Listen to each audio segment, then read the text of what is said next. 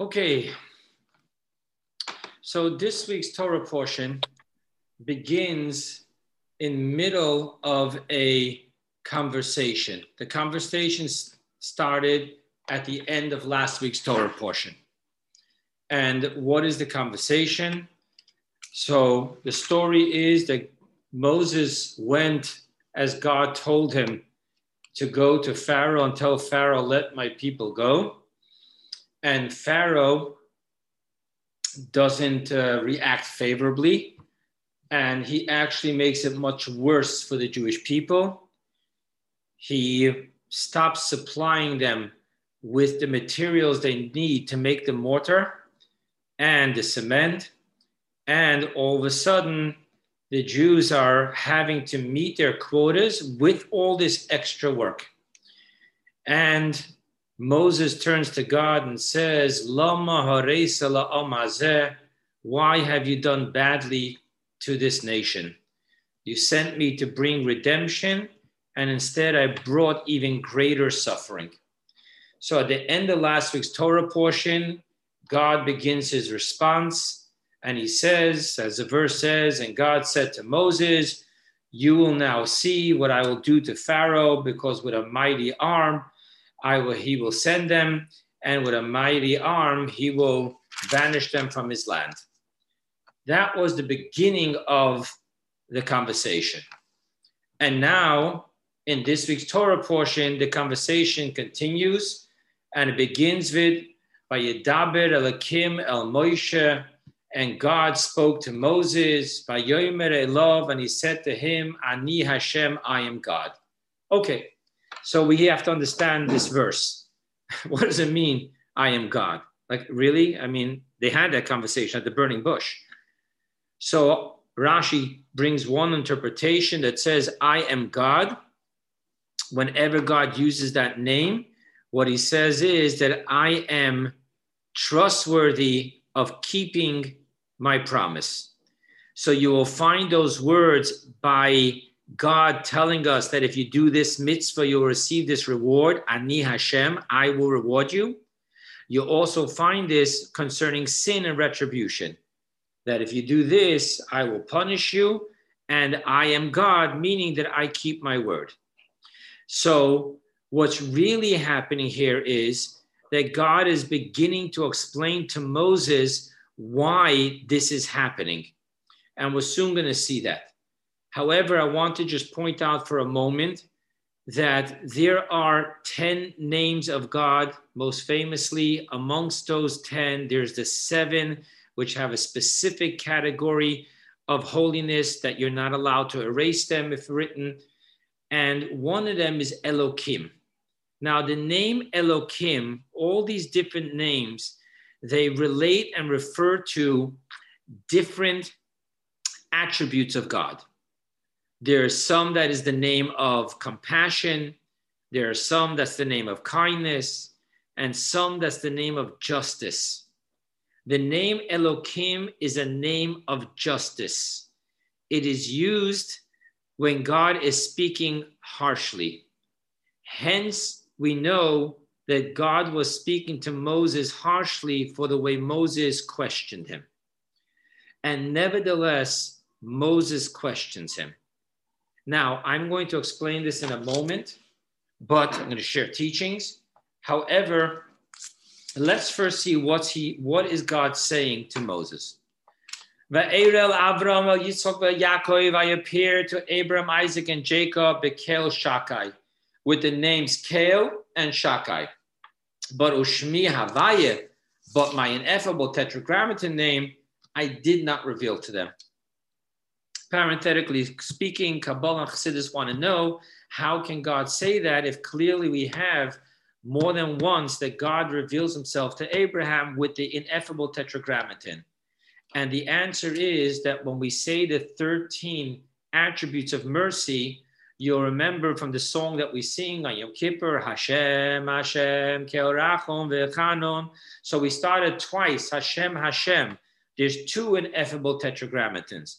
One is the lower one, which relates to creation, as we're soon going to explain. And one is the higher one. And what God is saying is that the higher name I did not reveal to them. Okay, what's going on here? What's going on here is that God is explaining to Moses why there is this process. And what he's explaining to Moses is that there is going to be an unprecedented revelation and relationship that's going to now be forged between God and the Jewish people. And that is the purpose of all this suffering. And we need to understand why suffering. But first, let's understand what is this relationship. So I said to you that the verse says that God said, I revealed myself to them with the name Kel and the name Shakai. Now I'm pronouncing both those names wrong because you're not allowed to say these names in vain. So to spell it out to you, the second name is not Shakai with a K, but rather with a D, Shaddi. Now, if you think of that word in a moment, if you think of that word in the way it's properly pronounced, you will recognize that the word relates to that famous song in Passover, Dai Dayenu, Dai Dayenu. The word Dai means enough. And what does this name of God, Shin Dalet Yud, the Shaddai, what does it stand for? Our sages tell us that it stands for God telling the world enough. Now, what does that mean, God told the world enough? So to understand this, we need to know that one of the hugest discussions in Kabbalah and Hasidus is how did it come to be from the infinite light a finite world? Infinite creates infinite. A piece of infinite is infinite. And for that, they explain that there is the two levels of the divine light, the infinite light as it relates to the world. One is the infinite circular light, which cannot permeate the world because the infinite circle cannot fit into the finite vessel, the finite world. So therefore, it always remains elusive, circular, and encompassing. However, then there is the finite linear light, which is able to shine into this world and be able to permeate it, each level at its own capacity. Hence, the word Shin Dalet Yud, that God is saying enough. What God is saying is he's now opening up for the finite. So now let's understand what is truly going on here in this answer from God to Moses. God is telling Moses that until now, I have only revealed and related and communicated with beings and creation through the linear, finite light. Hence, the verse tells us, Hashamayim shamayim la Hashem, the heavens are unto God. Kabbalistically speaking, that means the infinite circular light. But v'ha'aretz livnei adam, the earth was given to mankind, simply meaning that over here there was only the finite linear light. However, God is telling Moses that I am preparing the Jewish people to now enter into a communication and a relationship with me, which is beyond the finite linear light. Hence, the first three words of the Ten Commandments is Anochi, I, Havaya, ineffable tetragrammaton, Elokim, the name of nature and finite contraction and concealment. And what that means is that while the 10 utterances of creation, the divinity of Mother Nature is about the linear finite light, the 10 commandments is about the circular infinite light. The 10 utterances are the finite linear light, and the 10 commandments starts with the word Anochi, I.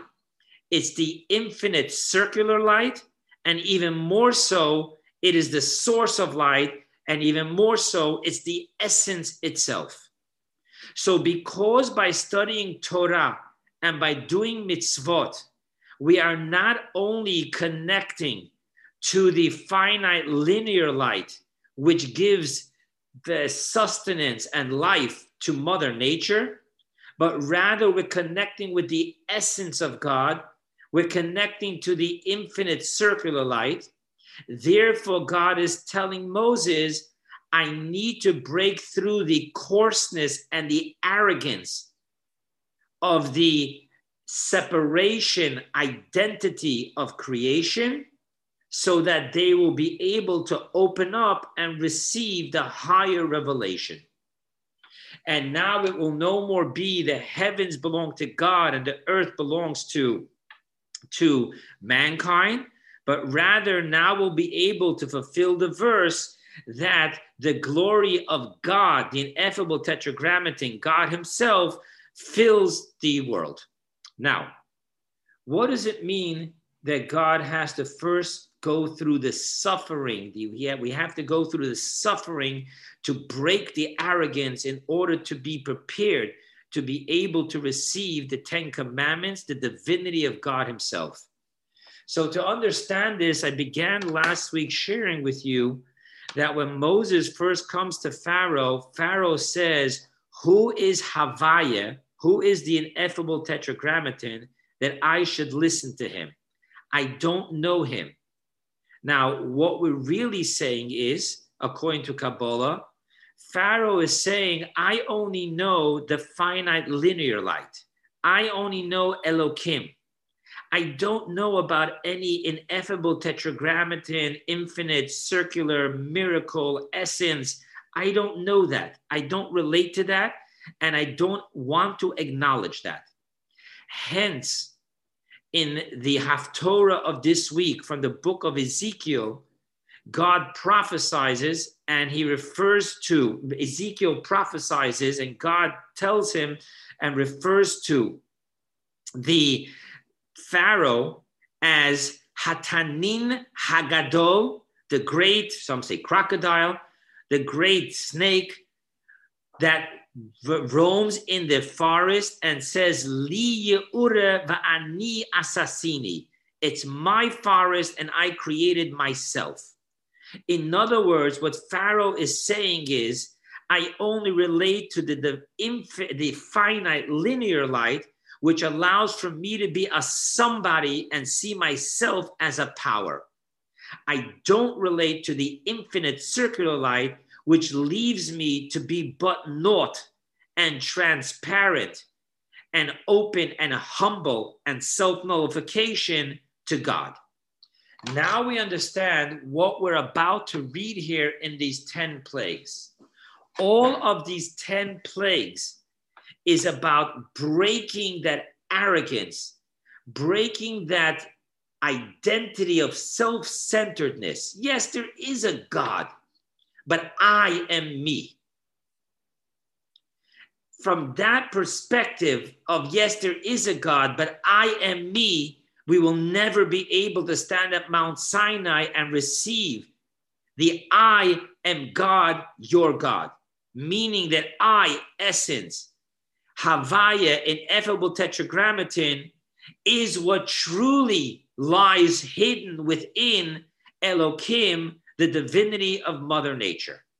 So yes, God has allowed us to be us, but it's our job to clean the mirror, turn it into a see-through glass, a magnifying glass, which allows us to see that within us is nothing more than we are a piece of God. In order for us to see that, we're going to have to first go through a crushing of the ego and the arrogance, which doesn't allow us to see that. And that's what this Torah portion and next week's Torah portion is all about. The process of the 10 plagues is all about breaking through the arrogance so that we can be humbled and open to acceptance. Now that we understand what God is telling Moses, let's go further. Then he says, go tell the Jewish people, and he says over here 4 terminologies of Exodus. Vehotzeti etchem, and I will take you out from under the oppression of Egypt. Vehitzalti etchem, and I will save you from their labor. Vegoalti eschem, and I will redeem you with an outstretched arm. Velokachti eschem, and I will take you li la'am, for me unto a nation, and I will be your God. Now, these 4 terminologies, according to one opinion in the Jerusalem Talmud, is the source for the 4 cups of wine that we drink on Passover. However, you will know that on Passover, we don't just drink 4 cups of wine. There's another cup of wine, which while we don't drink it, we specifically pour it. And that is the cup of Elijah. And the reason is because after that, 4 terminologies, in the next verse it says, Vehaveti etchem el haaretz, and I will bring you to the land. According to our sages, that word, and I will bring you, doesn't really refer in full to the exodus of Egypt, but rather it refers to the exodus of Mashiach, the final redemption. Hence, it's the cup of Elijah, because Elijah's job is to come and reveal to us that the time of Mashiach has come. Now, going a little further, God, again, the verse says that Moses did what God said, and he spoke to the Jewish people, and the Jewish people did not listen to him. Now, the Torah says a reason why they didn't listen to him. From shortness of breath and hard work. In other words, they were in a state of lower being. They were in a state of survival. They were in a state of the reptilian brain. Hence, they were not able to hear the possibility of redemption. Now, what's important for us to understand here is something that we need to learn to embrace more. And that is non-judgmental. The verse clearly states that God is not judging us for not being able to hear and believe what Moses is telling us. Rather, God is explaining to us what we're going through.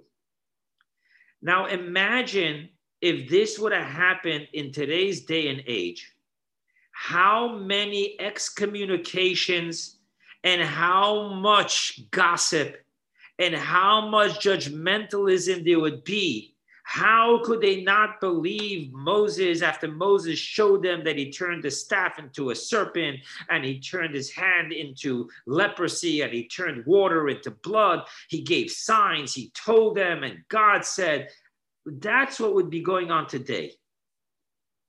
The power of being able to understand the other person, not when the other person is right, but when the other person seems to be wrong, and to understand that other person, why they are the way they are.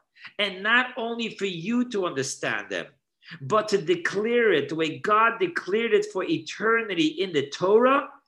That is divinity. That is spirituality. Very easy to judge others. Spirituality says, don't judge others, understand others. Let's go further.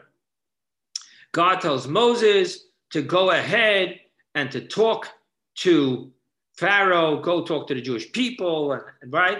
And Moses keeps on saying again, Va'ani arau sefasayim. And basically what he's saying is that I can't talk because I have arau sefasayim, sealed lips. I shared with you last week that he had a speech impediment because of a story that happened with burning hot coals when he burnt his tongue and his lip. Let's talk about this from a Kabbalistic point of view. So today we're going to get a little bit more into it. I mean, we all know the story of this week's Torah portion. Every Passover we go through it. Let's get a little deeper today. So what happens is that we know that Moshe is called Moshe because Batya, the daughter of Pharaoh, called him Moshe from the word Min Hamayim Mishisihu. From the waters have I drawn him forth. Let's get Kabbalistic. In Kabbalah, there are two, and Chassidus, of course, there are two categories of creatures. There are land creatures and there are sea creatures.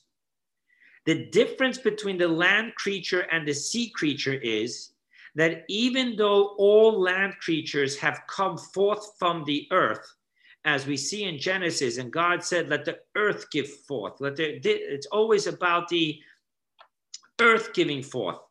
And not only that, but even after they were created from the earth, they need their sustenance from the earth. Hence, the food chain will always get down to the earth. So there's the minerals in the earth, which feeds the plant, which feeds the animal, which feeds the human. So it all boils down to the minerals in the earth.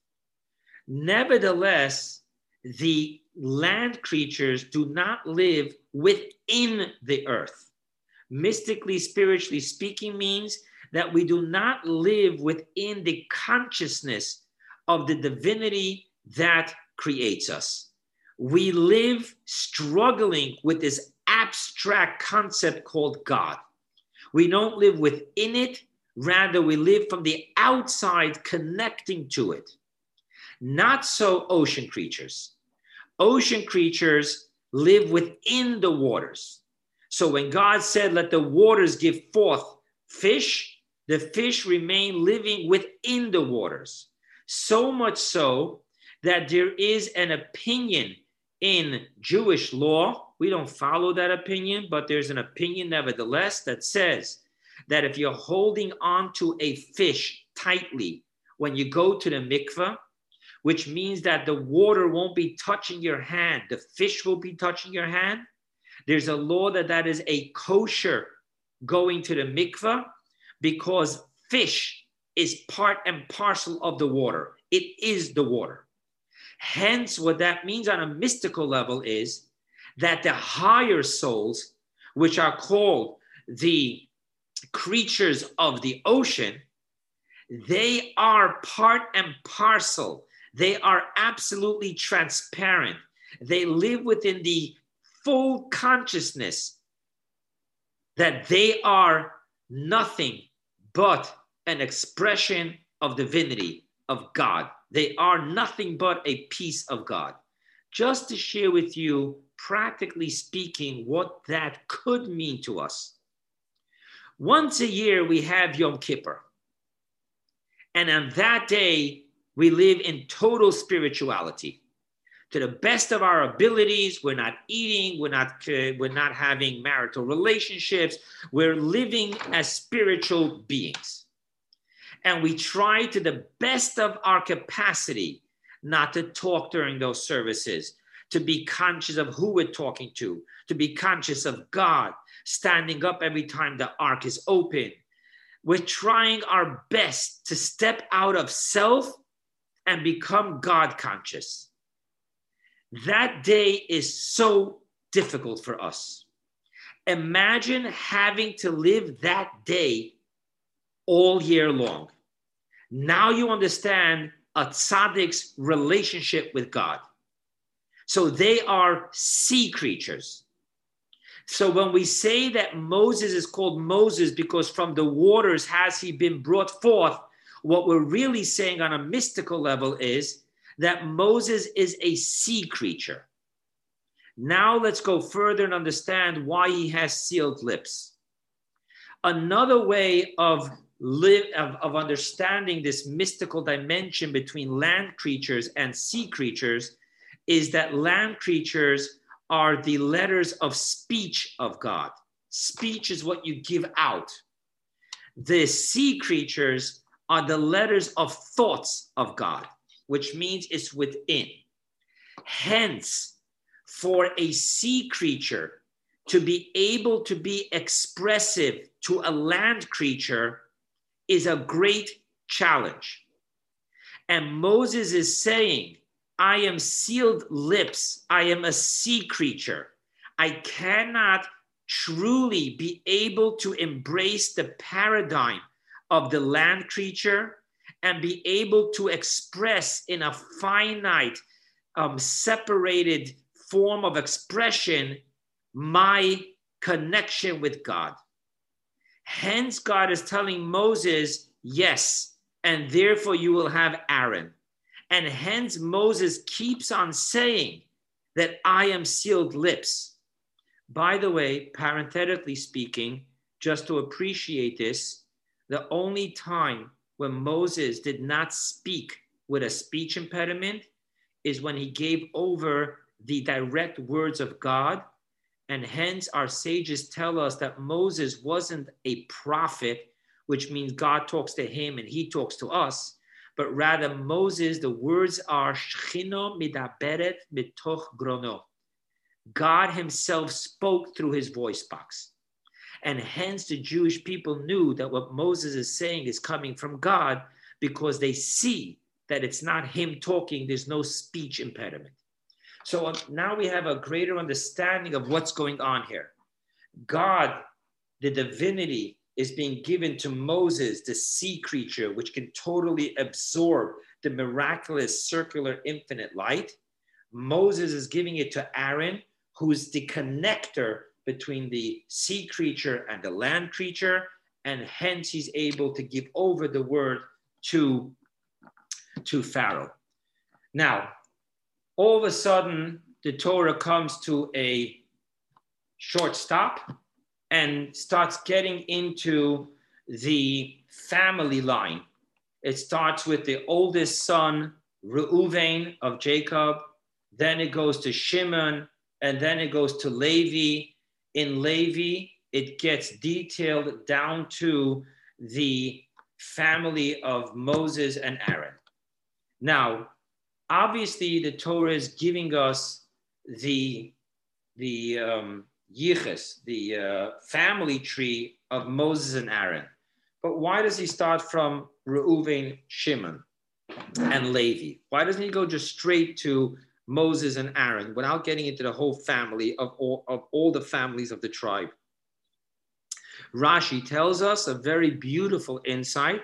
Rashi tells us that the reason is because at the end of Genesis, when Jacob is giving the blessings, Reuven he rebukes for moving his bed. Shimon and Levi he rebukes for their anger. Hence, the Torah is purposely going to go again into the detail of Reuven, Shimon, and Levi to let us know that even though Jacob rebuked them, nevertheless, they are from the holy 12 tribes of God. Now, another interesting thing is that the only one in all of this lineage that we know the age is Levi. By Levi, all of a sudden, it tells us that he lived 137 years. Why? And the answer is because the suffering for the Jewish people did not begin until the 12 sons of Jacob all passed away.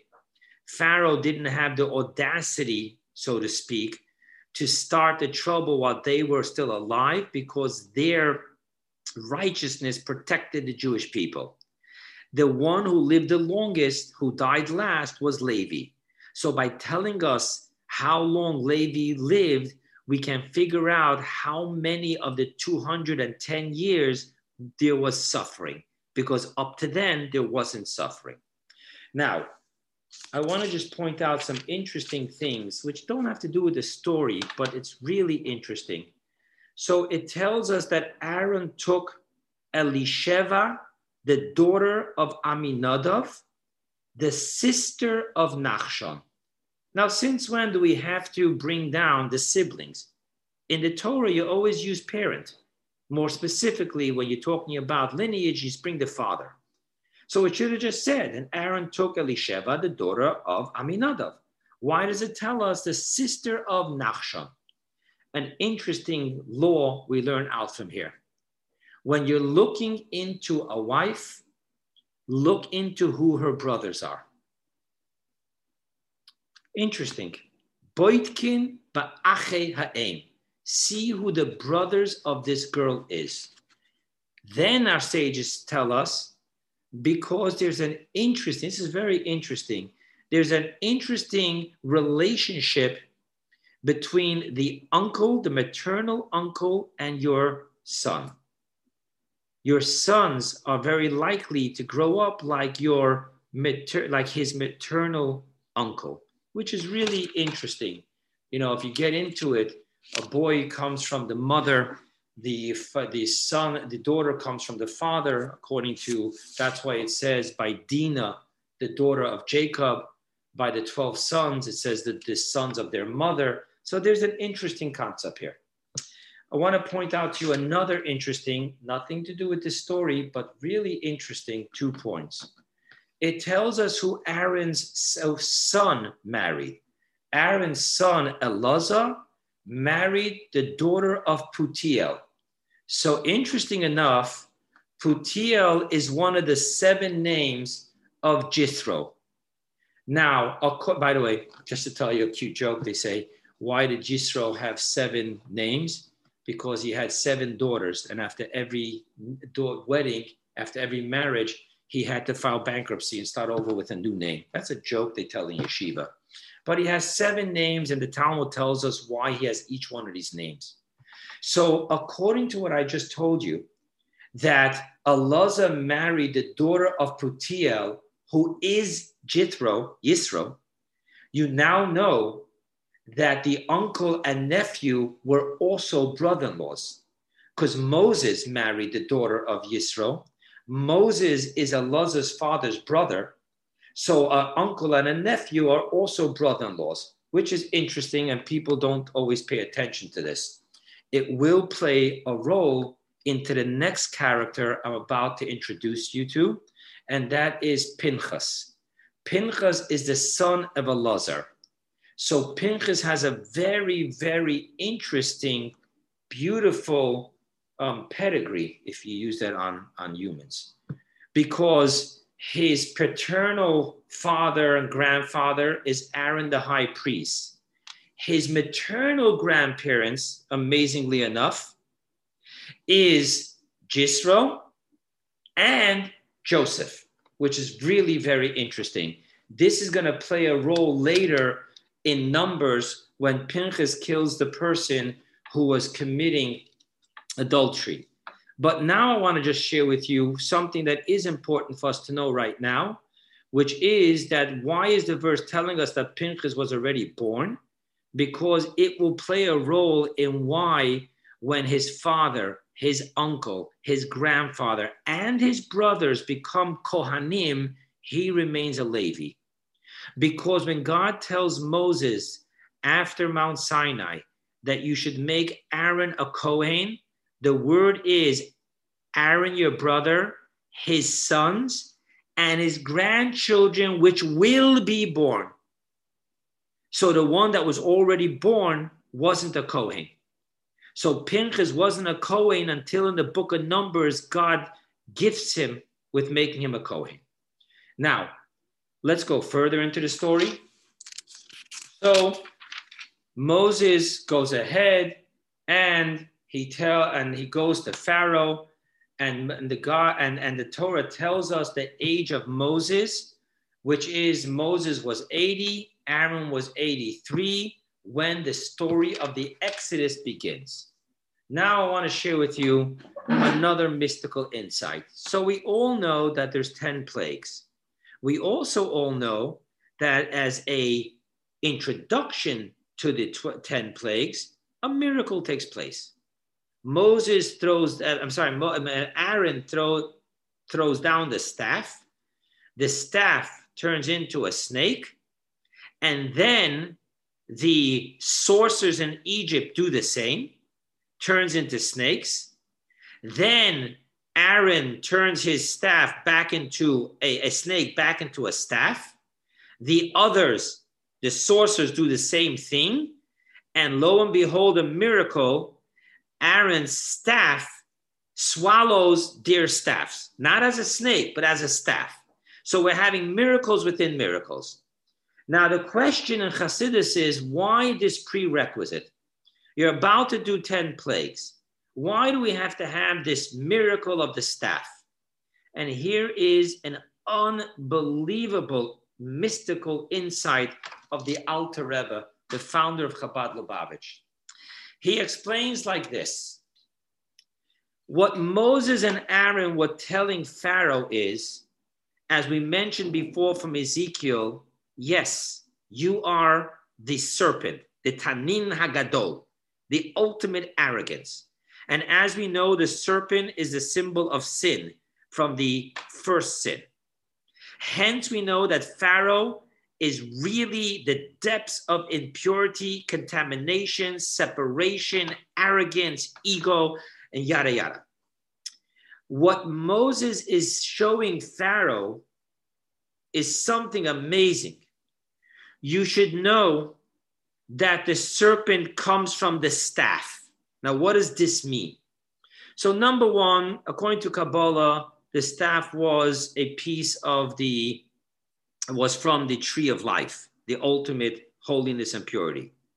Another teaching in the mystical teachings is that the word mate also means to incline, to draw out. Also, the word mate is also called a shevet, and shevet also means to shoot forth, like the kochav, the sharbit kochava, which means a shooting star. Hence, the mystical interpretation of the staff is that it is a ray of light of holiness and purity. By showing Pharaoh that the staff turns into a serpent and the serpent turns back into a staff, is letting Pharaoh know that there is only the oneness of God.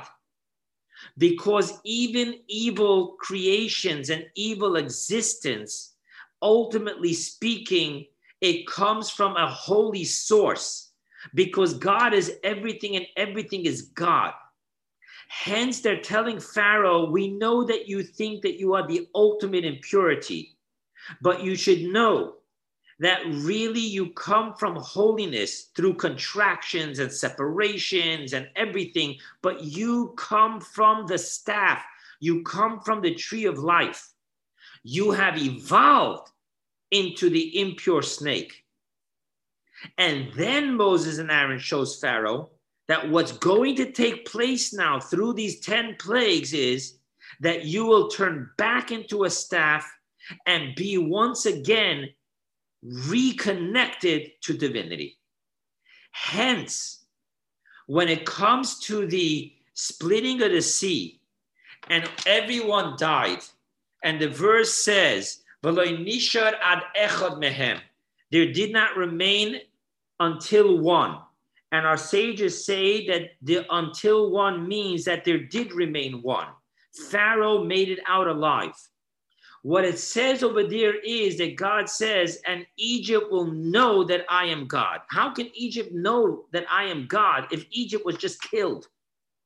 So the answer is that what God is saying, that ultimately I will break the arrogance of the staff, of the snake. It will reunite with the staff. And hence Pharaoh makes it out alive. And I want to just tell you that according to our sages, the story of Jonah that we read on Yom Kippur, that the king of Nineveh commanded everyone to do teshuvah when he heard the prophecy that God is upset. According to our sages, the king of Nineveh is this Pharaoh.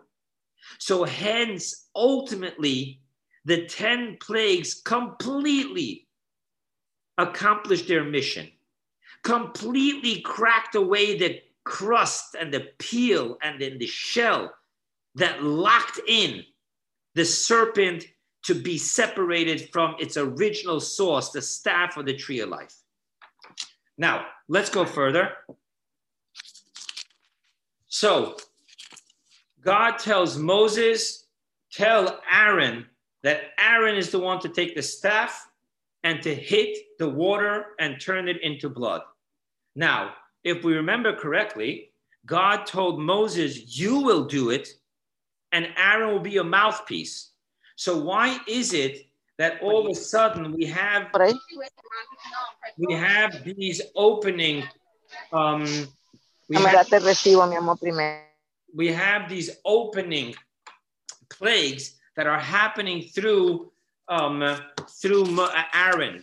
And here we learn out an unbelievable concept. Do not throw rocks into the pond from which you drank. The water was there when Moses needed to be placed in a basket and hidden when he was 3 months old. Don't hit the water. So the water and the frogs that came forth from the water, Moses can't hit.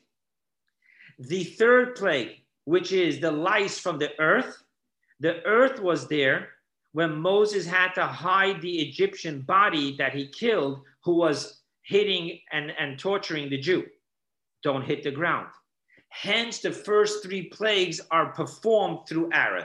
How important it is, you know. I want to share with you a quick story. Timing is running here, but we all know the Passover story. So let's get to the deeper stuff. I want to share with you a very interesting story. The 4th Lubavitcher Rebbe, whose name was Rabbi Shmuel of Lubavitch, he did someone a favor. And the person asked him, Rebbe, what can I pay you back for the favor you did for me? And the Rebbe Marash answered something so peculiar. He said, don't do anything for me, just don't hurt me for the favor that I did you. What is that supposed to mean? So I heard an interpretation from a chassid, really beautiful. He told me what Chassidim used to say. He said what the Rebbe Marash was telling this person is that you're going to be humbled that I saved you. So you're going to have to find a way not to acknowledge that I saved you. So what are you going to do? You're going to say, he did it for me. He did it for himself. I happen to benefit. But really, it wasn't for me. He was doing it for his own selfish reasons. Okay, that'll keep you comfortable for a while. But then you're going to be plagued again. So what if he did it for himself? The bottom line is that I would be nowhere if he didn't save me. He saved my skin. So you're going to have to start retranslating the story, how really he didn't even help you, because the way he did it ended up hurting you, because it could have been much better for you if he wouldn't have done it that way.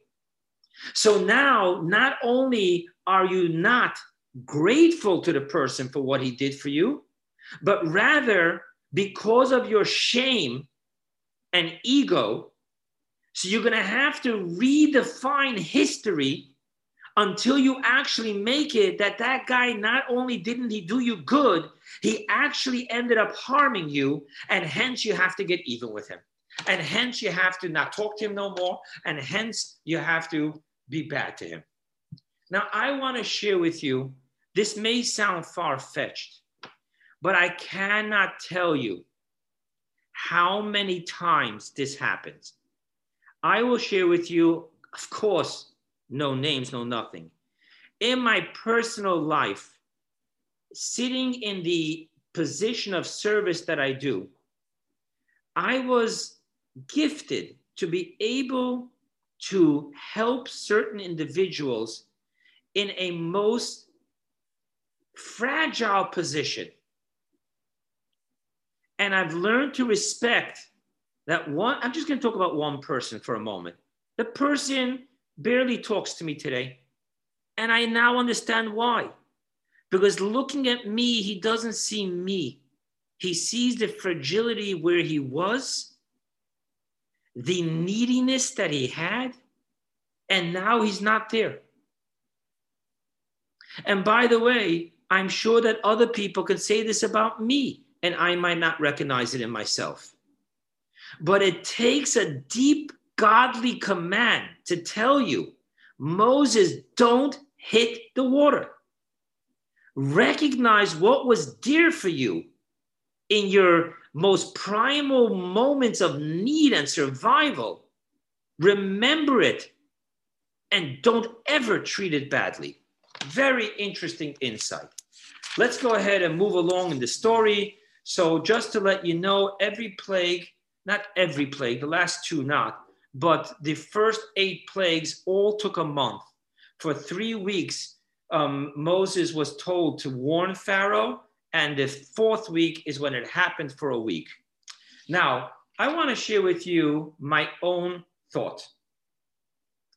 It is interesting that in order for the plague to end, Pharaoh has to tell Moses, please remove this from me and I'll listen. After Pharaoh does that, the plague doesn't end. Moses has to pray to God. And in one of the verses, it actually says, Vayitzak. He didn't just pray. He was screaming to God. Vayitzak, from his depths, praying, please take away the suffering from Pharaoh and from the Egyptians. Now, I find this, I haven't seen this anywhere. Take it at face value. I find this so deep. I find that God is forcing Moses to have to pray for his nemesis, his ultimate enemy. Because God is teaching Moses, if you want to be a leader that represents me, you're going to have to know how to pray to those who hate you and who hurt you. Not 2, 4. Those who hate you and those who hurt you. You're going to need to find that even though he's promising he's going to change and you know that he's not going to change because you've done this last plague and the plague before, find a place from which you can understand him. Find a place from which you can hear that when he says he's going to change, he means it. He's just powerless, but he means it. And be able to pray for him from that vantage point. So I think it's deep that it isn't just Moses warns in the name of God, Pharaoh doesn't listen, Pharaoh gets punished, Pharaoh finally crumbles for a moment, and the plague ends. No. Pharaoh tells Moses, please pray for me, and Moses prays for Pharaoh. Now, another interesting insight. When it comes to the frogs, the verse says, and Aaron hit the waters, and out came a frog, singular. Our sages tell us something amazing, that only one frog came out of the Nile. So how did they end up being frogs all over? And the answer is because the Egyptians, our sages say, oh, really? You're going to bring a frog? We'll kill the frog. And they kept on hitting the frog. And every time they hit the frog, it was multiplying and multiplying. Now, here is such a beautiful lesson. You know, when we get into our limbic system, our emotional brain, where there's no logic, you can't be spoken to, no one can reason with me, I'm just a total tantrum child. At that moment, it is important to realize what we're doing. Fool, stop hitting the frog. The frog is not multiplying on its own. But we're so blinded in a rage. How many of us spend tens of thousands of dollars in court in order to just prove a point? Because what you're going to get back is only a verdict, which the guy can't afford to ever pay anyway. And the amount of money you're spending on this is far beyond tenfold of what you're trying to get. But it's a rage. We can't stop hitting that frog. Interesting lesson. Now, I want to share with you another teaching. It says that the frog jumped into the ovens. They literally were on a suicide mission. just because God said that the frogs will be everywhere. So there's a question asked. We are taught that the law is that if we have non-kosher meat, we should feed it to the dogs. You can't eat it, feed it to the dogs. Why feed it to the dog? Because the dog deserves a reward. What is the reward it deserves? Because when the Jews left Egypt, it says, "Lo yechratz kelev l'shoinai." None of the dogs were growling. Therefore, reward them. So this person gave me a beautiful Dvar Torah. He says, whoa, whoa, whoa. The frogs jumped into the oven. Don't give them no reward. Don't feed them. The dogs, they just didn't growl. And for generations and generations and generations, feed them. Why? And the answer he gave me was beautiful. He says, from here you see that it's easier to jump into an oven than to keep your mouth shut. I cannot tell you how deep this answer is. Let's go further. So when it comes to the lice, all of a sudden the sorcerers say, Pharaoh, this isn't sorcery. This is the finger of God. Now, to understand this, we need to understand what sorcery is. Sorcery truly exists. It's not today's type of magic. It's real. It's not sleight of the hand. There is sorcery. It did exist, and in some places, there are still instances where it exists.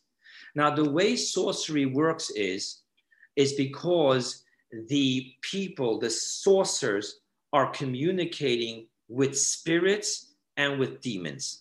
So these are true existences, because in Genesis we're taught that on Monday, some say but my opinion says Monday God created the demons and the evil spirits, because that was the day of separation. Remember, he separated the waters. Either way, others say Thursday, but either way, what we're taught is very interesting, that sorcery, these spirits cannot have any effect on any creature that is smaller than the size of a barley. Hence, when they saw lice, they realized this isn't sorcery. It's impossible for this to be sorcery. This can only be the finger of God. And yet Pharaoh remains hard. Now, at the point of the wild beasts, we now see after that, Pharaoh is starting to have a serious crack in his arrogance, and he's starting to negotiate with Moses. But Moses is not negotiating. Moses says, what's what God wants us to do. We need to leave. We can't bring sacrifices in Egypt because you guys consider these animals deities. So we're going to have to travel for 3 days. And Pharaoh says, not happening. So there was a moment and then a regression. And then again, later, there is the plague of the animals dying. There's the plague of the boils. There's the plague, the last plague in this week's Torah portion is about the hail. Now, I want to just tell you one thing about the hail. God said that anyone who's going to bring his animals and his livestock into the barns, they'll be saved. And there were those that did it. So there were those that were already not as evil. They were listening to what Moses was saying. However, our sages tell us that these are the very Egyptians that later had a relapse and gave their animals for Pharaoh to be able to chase the Jews to the Sea of Reeds. Interesting. Now, and it's very interesting because we know from addiction recovery, there's what they call the white chip wonders. The white chip wonders are the people that only picked up one white chip and they never relapse. But we do know that there is a process. There are many that don't get to be a one white chip wonder. There's the relapses, and relapse doesn't mean you start over. It's a big process to go through this back and forth. It has to be massaged. And even for the one chip wonders, a lot of them are sober but not recovered. They're what we call dry drunks, because this isn't easy to really change a paradigm, to really change what for some reason was ingrained in us in the first 7 years of our lives, the most formative years, or sometimes afterwards something very hostile happens, it's not easy to change. So there's a massage going here. It's not that Pharaoh is so evil that he's not listening plague after plague. Pharaoh is trying to listen. It's a process. I want to just share with you one last thing, and then, oh, wow, it's 9 o'clock, so I'll be brief with the other story I want to tell you. But I want to just share with you one quick teaching. There's an argument at the end of the Torah portion. It says that once Pharaoh told Moses, please pray for me. Moses prayed. It says that the hail did not hit the ground. What it seems to be, according to one opinion says, what it seems to be saying here is that the hail just froze and stayed in the sky. It didn't disappear. It didn't stop existing. It was there. And it says that there's another time in history that it was used. There's another opinion that says no. Even that which already formed and left heaven and was coming down to the ground, it stopped. It just disintegrated. It was gone. The Rebbe has a beautiful insight to what they're really arguing about. What is the power of teshuvah? Can it undo the past? In other words, the hail that already left heaven, can it undo that? Or can it only stop for the present and the future? A very deep insight into what the power of teshuvah is as God gave it to the nations of the world. And with this, let's wrap up. It's 9 o'clock. I told you in the text message that we're going to talk about, can we see God? So I want to share with you a very interesting story. In the year 5666, we're now in 5771. This was in the year 5666. The Rebbe at that time was the fifth Lubavitcher Rebbe, Rabbi Shalom Dov Ber of Lubavitch. Now, there are two series of teachings that the fifth Lubavitcher Rebbe gave that is known to be the hardest series.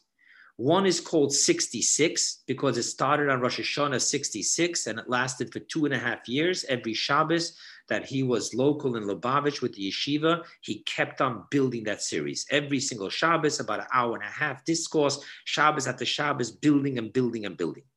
The second one, by the way, is the year 5672. That started on Shavuos and went for 5.5 years. Now, going to the 66 story. The fifth Lubavitcher Rebbe at that time was joined in a group of other great Rebbes and leaders that were dealing with the government's decrees against the Jews. And one of these Rebbes needed the fifth Lubavitcher Rebbe's advice on how to deal with a certain issue. So he sent his chassid to go to the little city of Lubavitch and in White Russia and asked the fifth Lubavitcher Rebbe, asked the Lubavitcher Rebbe this and this questions and bring me back the answer. Okay. He arrived for this Shabbos, Parshas Vaeira, in the year 5666. As I shared with you, the fifth Lubavitcher Rebbe's discourses were already on that level of that series. Very, very hard. Literally splitting hairs in Kabbalah. And we learned it in yeshiva. It's really beautiful.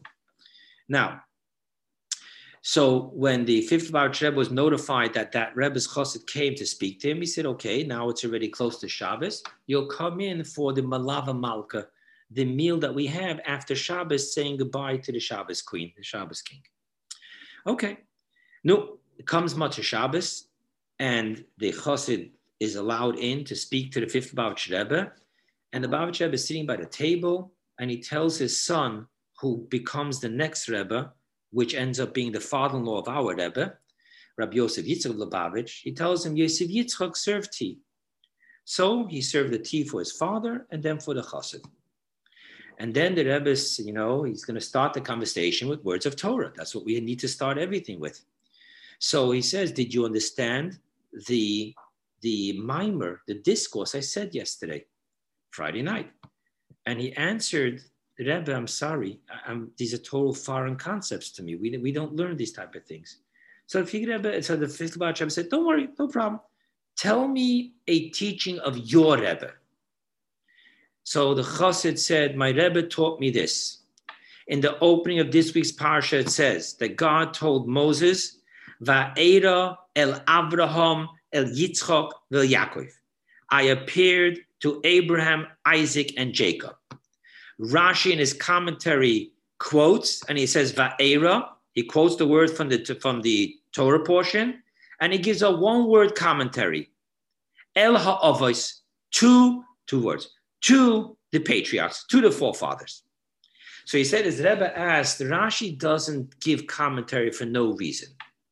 We already finished with the student the entire book of Genesis.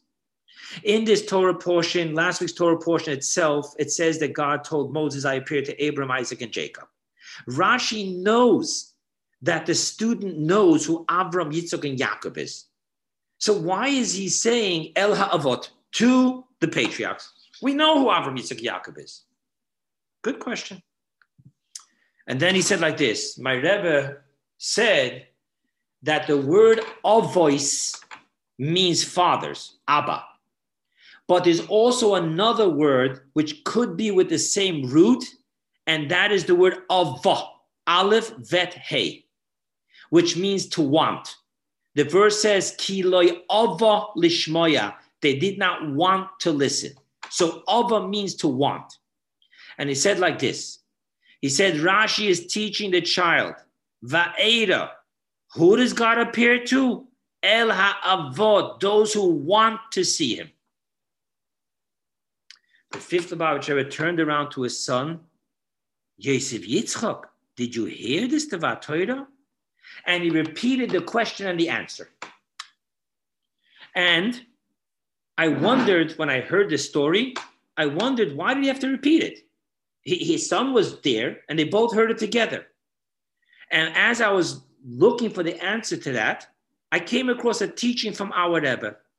Our Rebbe said that in Lubavitch, the Rebbes would repeat the Dvar Torahs of the Baal Shem Tov and the other teachings to make them Chabad teachings. Now, what does that mean? What it means is that the Baal Shem Tov and other Hasidim, they're more focused on faith. Their acceptance of the teachers of the teachings of their Rebbes is of faith absorbance. In Chabad, the Rebbes tell us, yes, have faith, but now work your faith intellectually, build, digest, understand.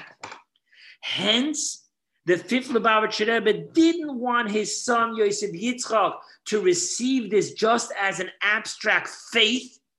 He wanted his son Yosef Yitzchak to digest it, make it Chabad, wisdom, understanding, knowledge. Understand this in a practical, digestible way, not a belief. Oh, if you want to see God, you'll see God. You know those sayings, ask and it shall be given. No, work it, understand it, understand the process so that it becomes so real for you. And hence, we need to understand this. It sounds like such a beautiful, new wave, lovey-dovey. God appears to those who want to see him. Oh, you don't see God? It's because you don't really want. No. Let's be practical. God is communicating with us day in and day out, hour by hour. And we walk around complaining, how come God isn't giving me guidance? And the answer is because we refuse to see that coincidences is God's way of staying anonymous. There is no such thing as a coincidence. Everything you hear, everything you see, every person you meet, every single time that you arrive, whether you thought it was late or you thought it was on time or why or this, the wrong turns that we make in life. Every single one of them is a communication from God. But if you want, you can call it a coincidence. Thank you. Rabino, beautiful.